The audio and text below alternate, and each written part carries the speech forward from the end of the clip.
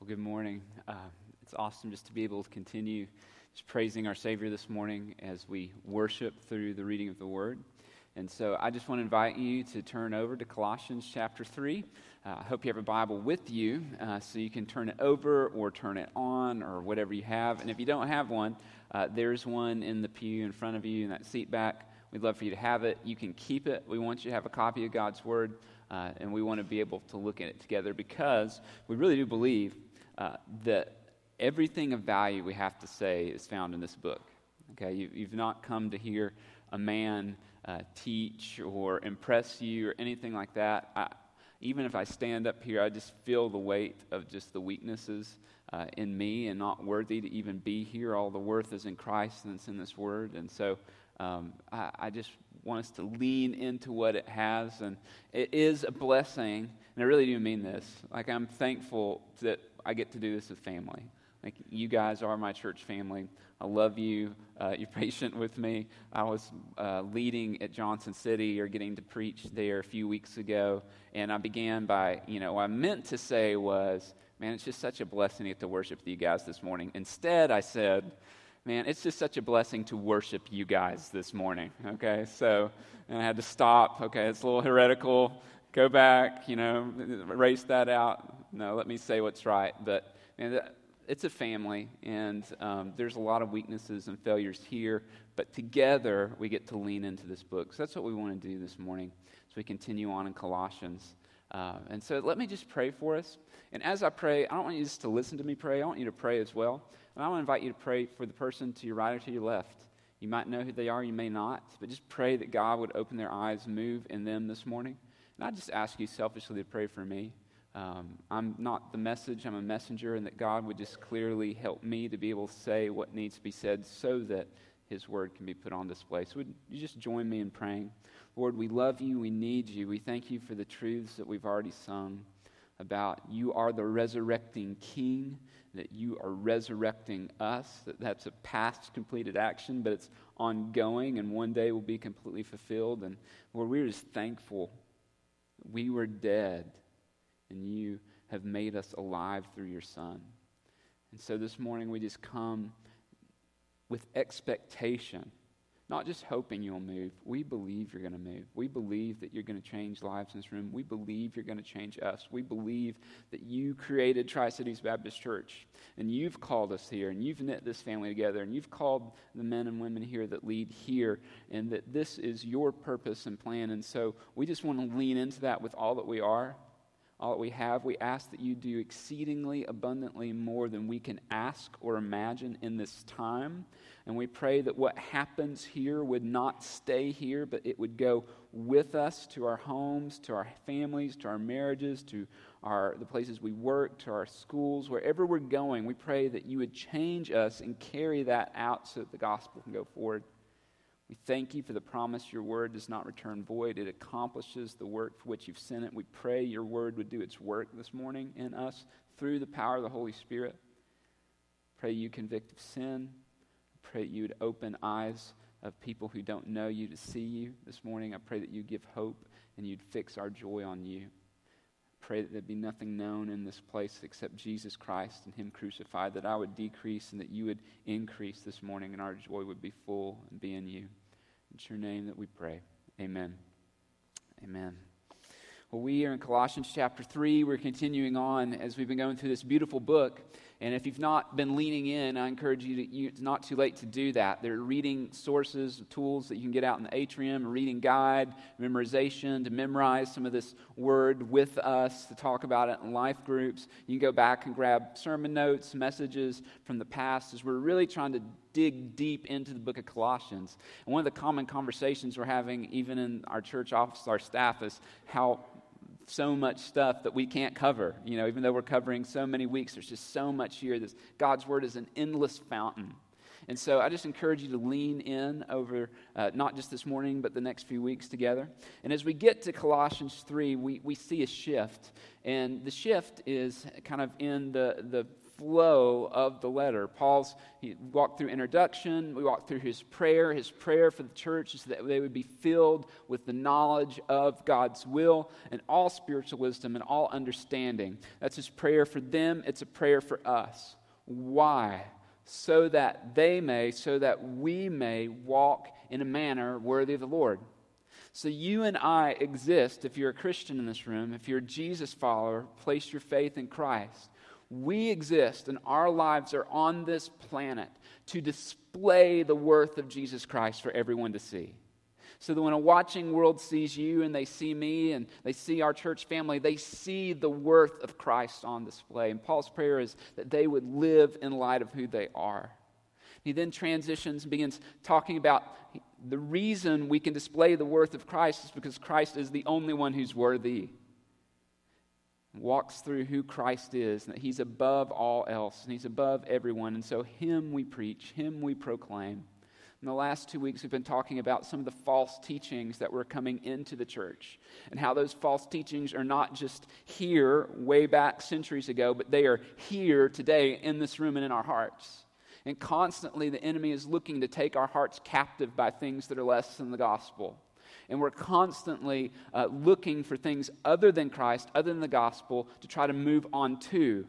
But you don't move past the gospel.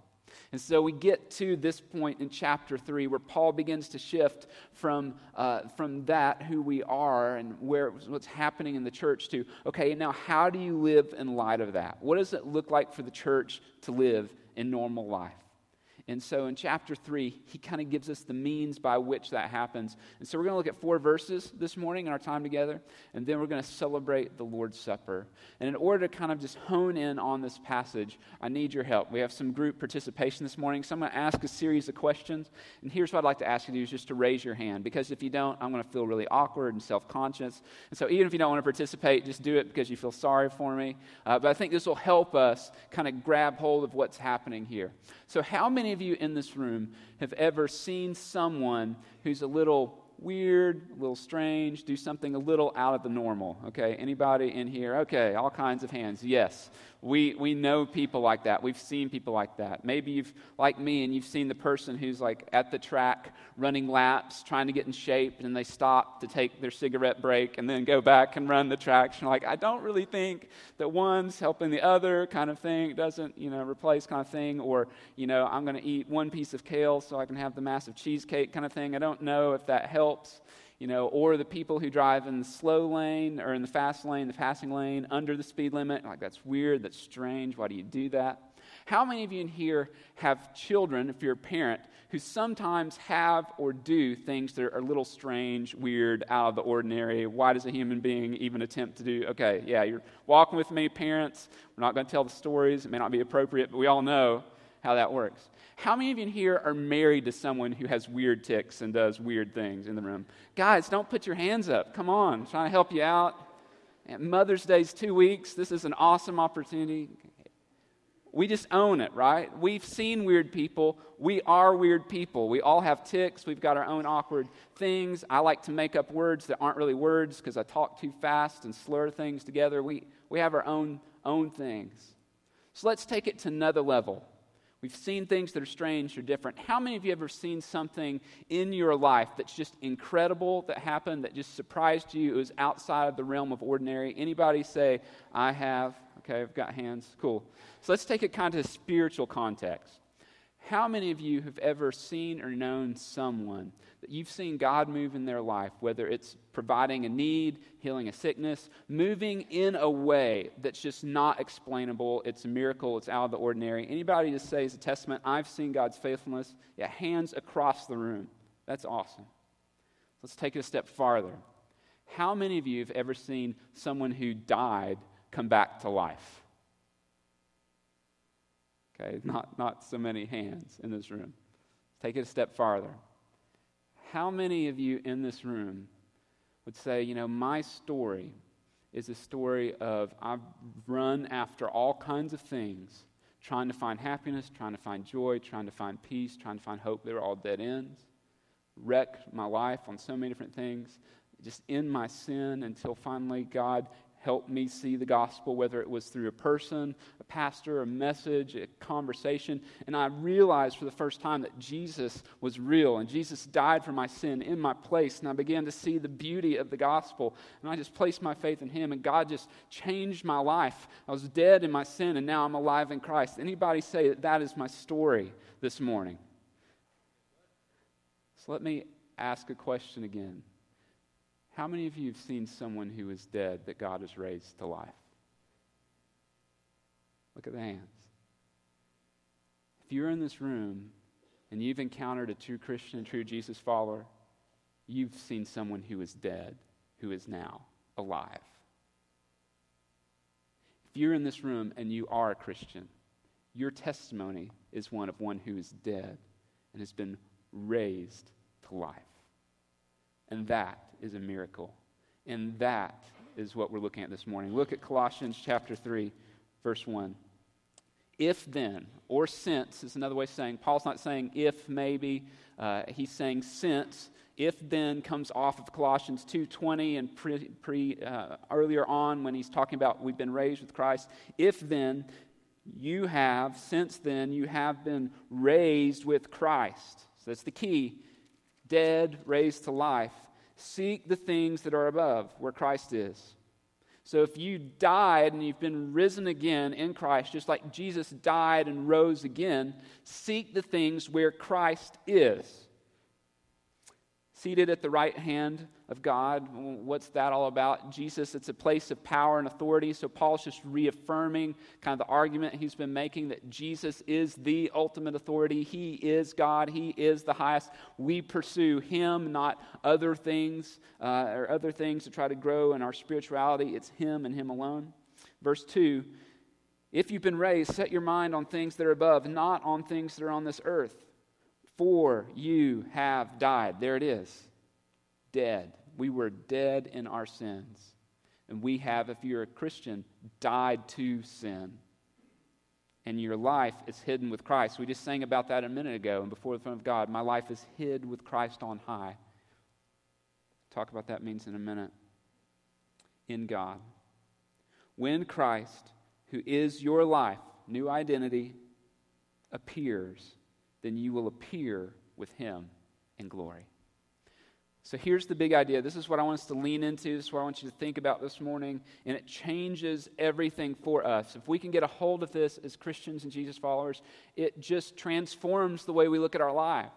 And if you're here this morning and you're not a Jesus follower, you're not a Christian, you're here because someone invited you, or you're curious, or you're leaning in, we are glad you're here. And I would encourage you to lean in, ask questions, kind of listen to what's going on, because I think this will help bring some clarity to what Christians believe and how we live. And here's what I want you to get and walk away with. The resurrection is not just something Jesus followers believe in. The resurrection redefines who we are and how we live. This is what Paul's saying. The resurrection is not just a belief system, but it's something that redefines who we are because we have been raised, and it changes the way we live. So what I want to do in the few minutes we have left is walk through these verses, and there are 5 things that I want to point out to you that Paul says that are true of us if we have been raised with Christ, okay? So if you've been raised to life in Christ, these things are true of you, these things are true of me, these things are true of our faith family. Here's the first one. Being raised with Christ redirects our desires. Being raised with Christ redirects our desires. Verse 1 says this, if you have been raised with Christ, dead made alive, seek the things that are above, where Christ is seated at the right hand of God. When it says seek the things that are above, that word seek, it means a couple of things that are really important. The first one is this. The same word seek, it's the same word as desire. So you could say desire the things that are above. Long for the things that are above. He's talking about our heart. He's talking about our affections here. So in Deuteronomy 6, when God through Moses says, love the Lord your God with all of your heart, with all your soul, with all your strength, he's lining these things up. Seek, long for, set your heart on the things that are above, our desires.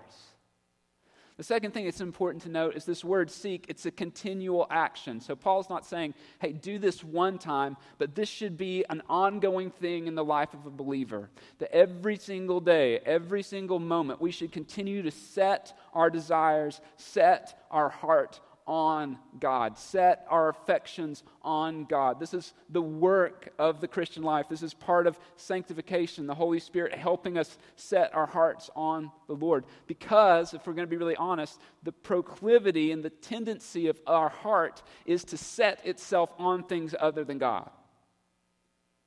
So we long for the advancement in our career, we long for the better grades, we long to get into this school, we long to date this person, we long to get married, we long for our kids to not embarrass us, we long for them to succeed.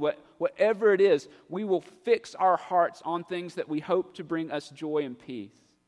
And Paul's saying, you died to all that. If you died to all that, set your heart on what matters most. Set it on the Lord. Jesus talked about this in Matthew 13:44. There's a parable, and it's the parable of the hidden treasure, and I love it. So this guy is walking through a field, and all of a sudden he stumbles on this treasure of insurmountable worth. So he doesn't steal it, he leaves it, and he goes and does the thing that's legal. He sells everything that he can to buy that land to gain the treasure. And Jesus says that he goes out, and with joy he sells it all.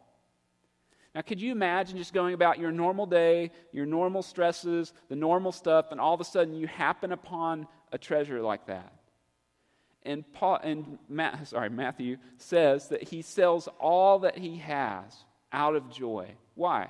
Because his treasures changed. His desire changed. Something he found captivated his heart that was greater than all his stuff. Think about it. The only thing that changed, before he saw that treasure, he would have had his concerns at home, concerns with work, concerns with all that stuff. But everything changed when he saw the treasure, and out of joy, his heart was fixed on the treasure. That's what's to happen to us as Christians.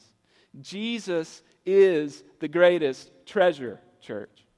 He is the greatest treasure. It's far more insurmountable than anything this world has to offer. So that's why Paul's saying, if you died to sin, set your heart, set your desire on the things that are above, where Christ is. Let him be your treasure.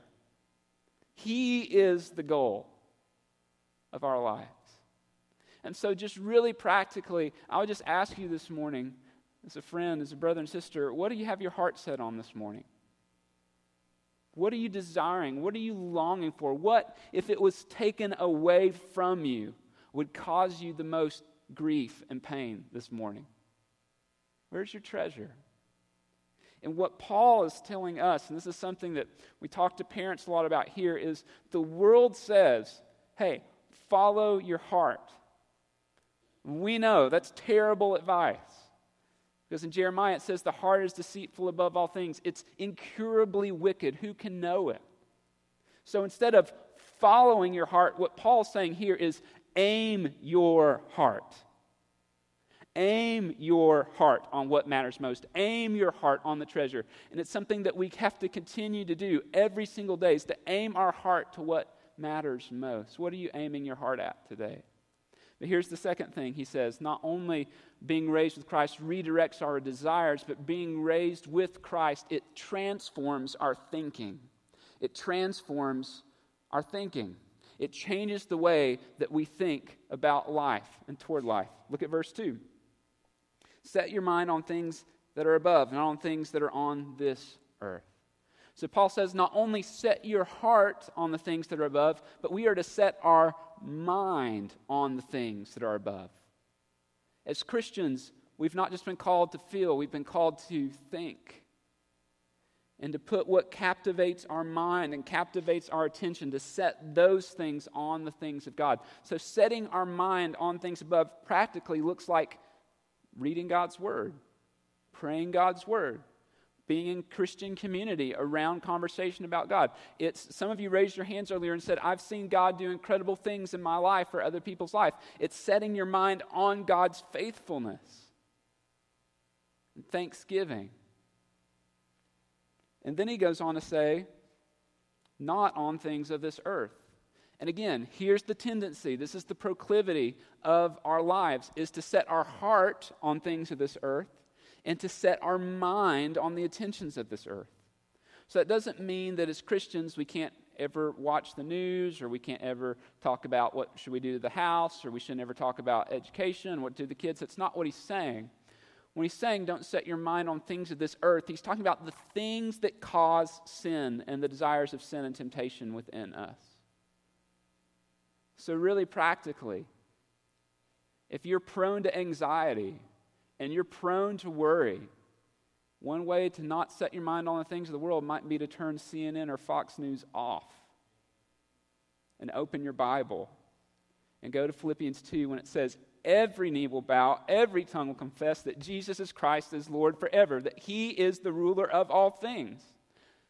He is in control. He is sovereign. To be reminded that in a world that feeds on fear, media that feeds on fear, that we need to place our faith in Christ. We have to set our mind on those things. Philippians 2, Paul says, have this mind in you, which is also in Christ Jesus. It's the same word. Set your mind. Have this way of thinking. Practically, it might mean if you're prone toward anger or prone toward pride, you need to set your mind off of the things that you want to gain to make people think that you're better, and set your mind on something else, God's word, on humility, on whatever that is. And for a lot of us, and I'm included in this, it's really easiest for us to be lazy Christians. To set our mind on binge watching on Netflix or TV or meaningless stuff. I'm not saying it's all wrong or sin, but we will set our minds on things so much lesser. And our minds will be captivated by things that are not of the Lord. So Paul's saying, if you have been raised, you have a new identity. Set your heart on things above. Set your mind, transform your thinking.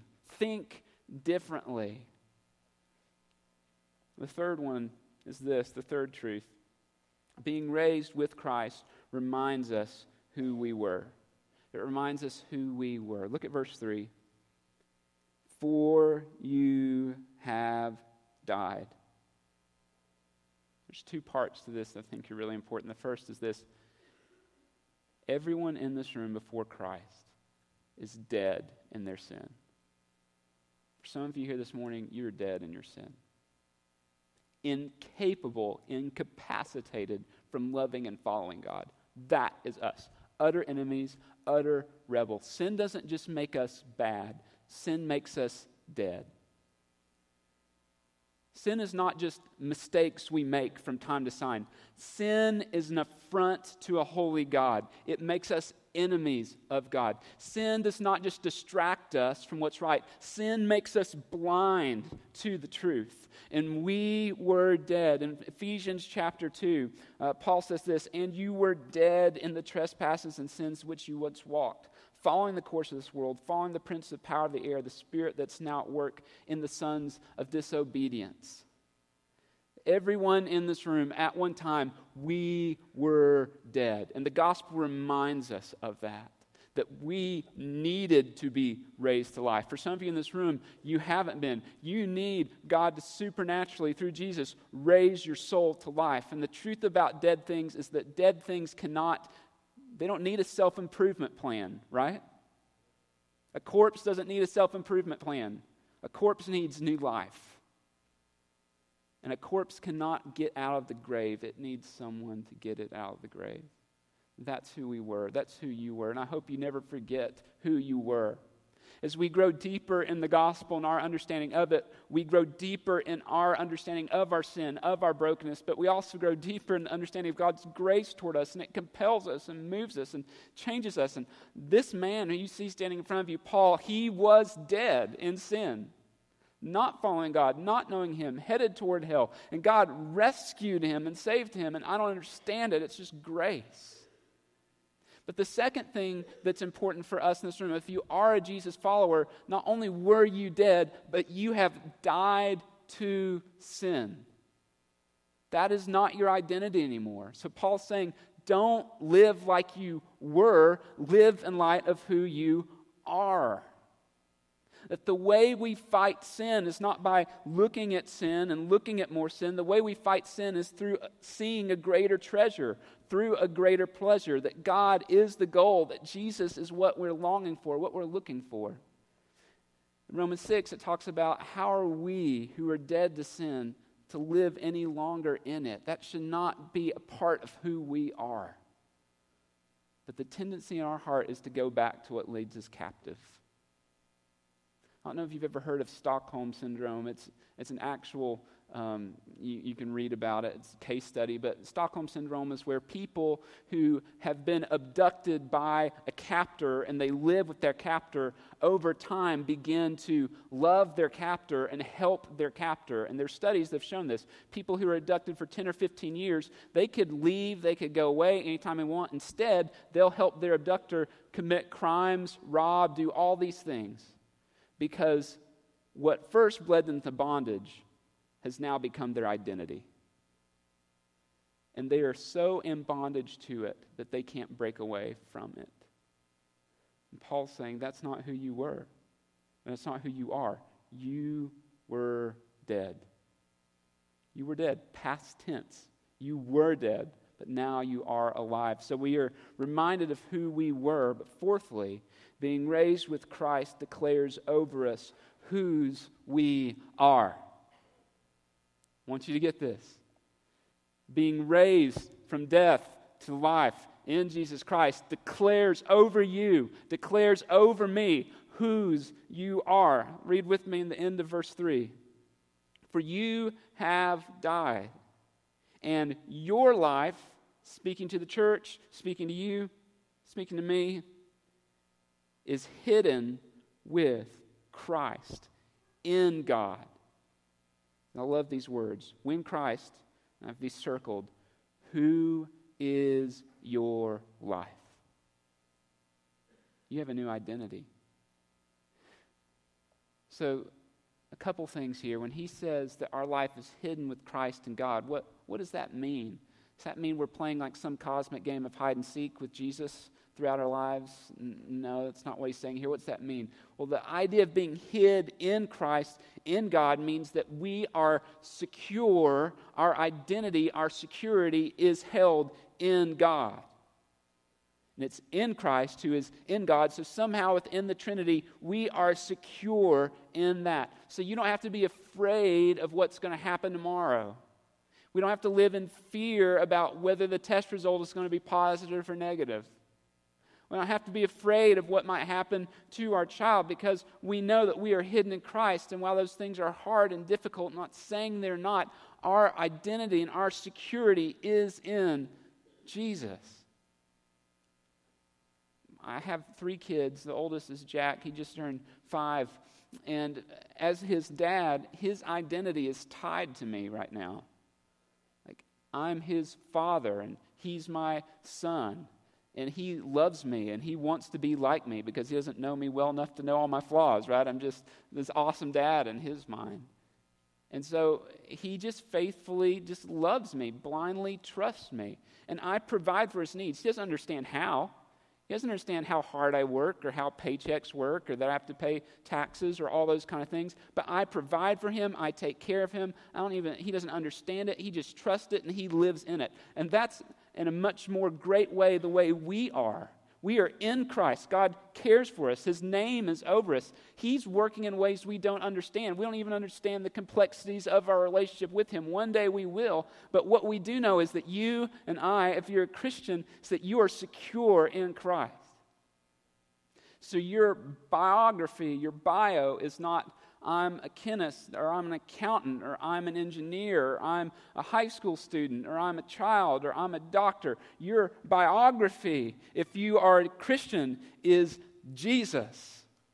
It's all you need. That's the name above all names. It's the name that's above you. It's whose you are. We've been given a new identity. So we're not defined by what we've done. We're not defined by what's been done to us. We're not defined by our best deeds. Your life, my life, when we're in Jesus, is defined by His righteous perfection. That is awesome. You were dead, but now you're hidden in Christ. You were dead, now Jesus is your life. It's just a real practical question this morning, friends. What is your life? What is your life about? Is your life about Jesus? Is your life about seeking what's above? Is it about something else? Do you remember who you were? Do you remember what God has done to rescue you? Do you know whose you are? Is that being lived out over you? Is that being lived out over me? And lastly is this. Being raised with Christ compels us to live today in light of the day. Once you grab hold of this, being raised with Christ compels us to live today in light of the day. Look at verse 4. When Christ, who is your life, appears, He's coming again. He's coming again. He's coming back. All the wrongs are going to be righted. Sin will be undone. The tears will be gone. God is coming again through Jesus. When He appears, you will appear with Him in glory. You will appear with Him in glory. And so here's the temptation of your heart and my heart. The temptation of our heart is to live for today. But what Paul's telling the church, what Paul's calling us to, is don't live for today, live for the day today. That the way I walk today should be in light of that day when God comes again. He makes all things right. That is good news this morning. And so we live in this tension of the now, not yet. We live in that we are redeemed and we're saved, but there is a battle of the flesh. There is a battle for the mind that's going on, but there's a not yet coming when God will come back and make those things right. We live in between that. And so here's what I want us to think about, church. I want to challenge you. Do you and do I, are we living in such a way that when the watching world around you sees you, do they see you living in light of today? Or they see you living today in light of the day? Because when we live in light of the day, that Jesus is coming in and the hope there, it changes everything. This morning on the way here, David Godsey, who was leading worship this morning, his car broke down on the way here. Nissan Xterra, you can pray for him, pray over his Nissan. You know, maybe if you're a generous person, you can help him out after this. But it broke down on the way here. What if, let's say David got a call this morning and said, hey, David, there's been an inheritance left for you. $1 billion in Johnson City. All you got to do is come get it. I'm sure he was frustrated this morning when his car broke down. Do you think he would have been frustrated when his car broke down if he knew he was going to collect $1 billion that's just there waiting for him? Probably not, right? You can buy a lot of Nissan Xterras for $1 billion. And probably most of us would not buy a Nissan Xterra if we had $1 billion. He wouldn't be upset. He wouldn't be frustrated. Why? It's there waiting for him. Something so much better. He's just got to get there. He'll figure it out and get there. I think this is an indictment on us. That we, the people who know God, whose hope is in heaven, that glory is coming, it's going to be revealed. We get so bent out of shape over so many insignificant things in our lives. When what is coming is so much far better than $1 billion. It is God Himself. It is the Son of God. It's eternity in the kingdom of God. But we live in these moments. We get so frustrated and so much loss over all these things. I'm talking about me. When in front of us is beauty and glory and hope, and it's coming for us. What would it look like if this room, this church, 2 campuses, what would it look like if we lived our lives in light of the day? Let's get even more personal. Moms and dads, what would it look like to your kids if you lived today in light of the day? What would you do differently? What would they see? Husbands, wives, what would your marriage look like if you lived today in light of the day? How would it change your business decisions? How would it change the college that you're trying to choose? How would it change your major if you're living that day? One of the prayers I'm trying to pray is I'm trying to get my heart around this because I don't automatically lean there either. Is trying to pray every day, Lord, if this is my last day, if this is my last breath, help me to love you with all my heart, my soul, my strength today. Lord, if this is my last day, help me to be the best husband that I can be today for your glory. Lord, if this is my last day, help me to be the best father for your glory that I can be today. If this is my last day, help me to be the best pastor, the best friend, the best evangelist I can be today. With whatever you've given me left, Lord, please help me to live that way, because most of the time I don't. But what would it look like if we did? What would it look like if we did?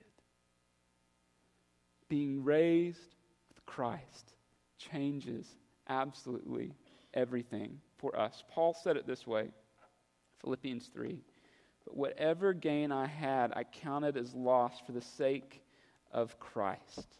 Indeed, I count everything as loss because of the surpassing worth of knowing Christ Jesus my Lord.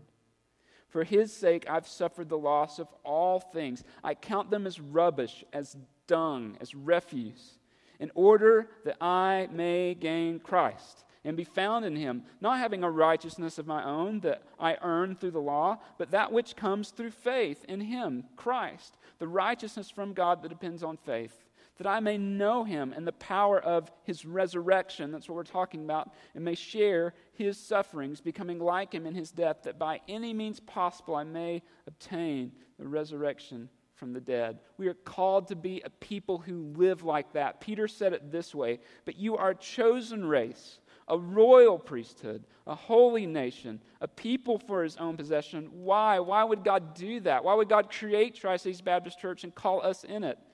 That you may proclaim the excellencies of him who called you out of darkness into his marvelous light. You were once not a people, but you are now a people. We were dead, but now we've been brought to life in this family. You were once did not receive mercy. We were under wrath, but now we've received mercy. Beloved, I urge you to live as sojourners and exiles. What does that mean? Sojourners and exiles. We live like this world is not our home.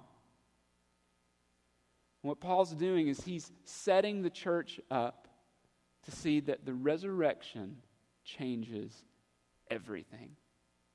And if you are in Christ, you've been raised to life.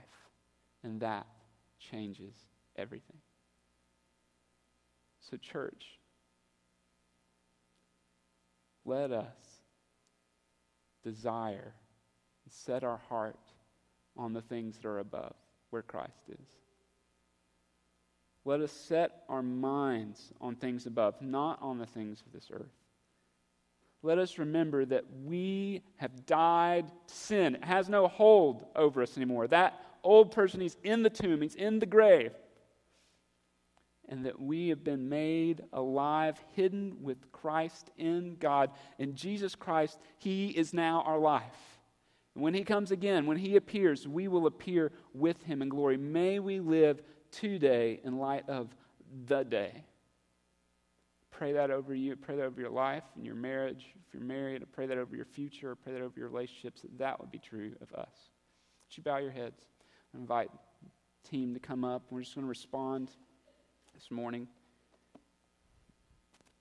And as we respond, I just want to pray over us. There's a couple of things I'll just encourage you to think about. Heads bowed, eyes closed. Please don't move around. This is your opportunity just to kind of respond to the Lord. First question is this, have you been raised to life in Christ? Have you been raised to life in Christ? Have you been made alive? If you haven't, you can be. By placing your faith in Jesus Christ, repenting of your sins, you can be saved.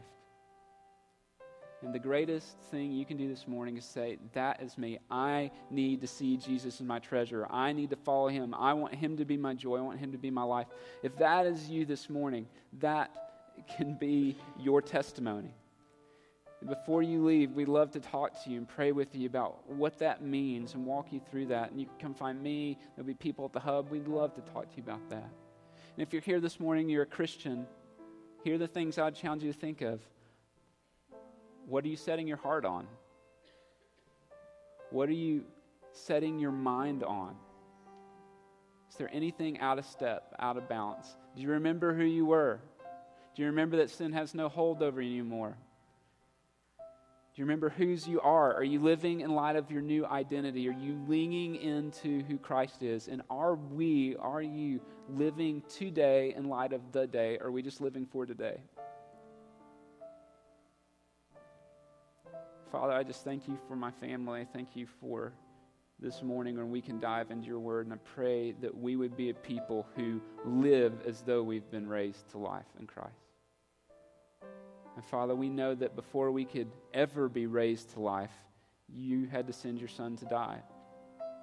His body was broken for us. His blood was shed for us. And it's through the shedding of blood that there can be forgiveness of sins. And before we can be raised, you had to be raised. And before you could be raised, you had to die. And so as we come to the table now, and Pastor David just as one of our elders leads us through this moment together, I pray that we would just remember what you've done for us and that we would live in light of that. It's the name of the Son we pray. Amen.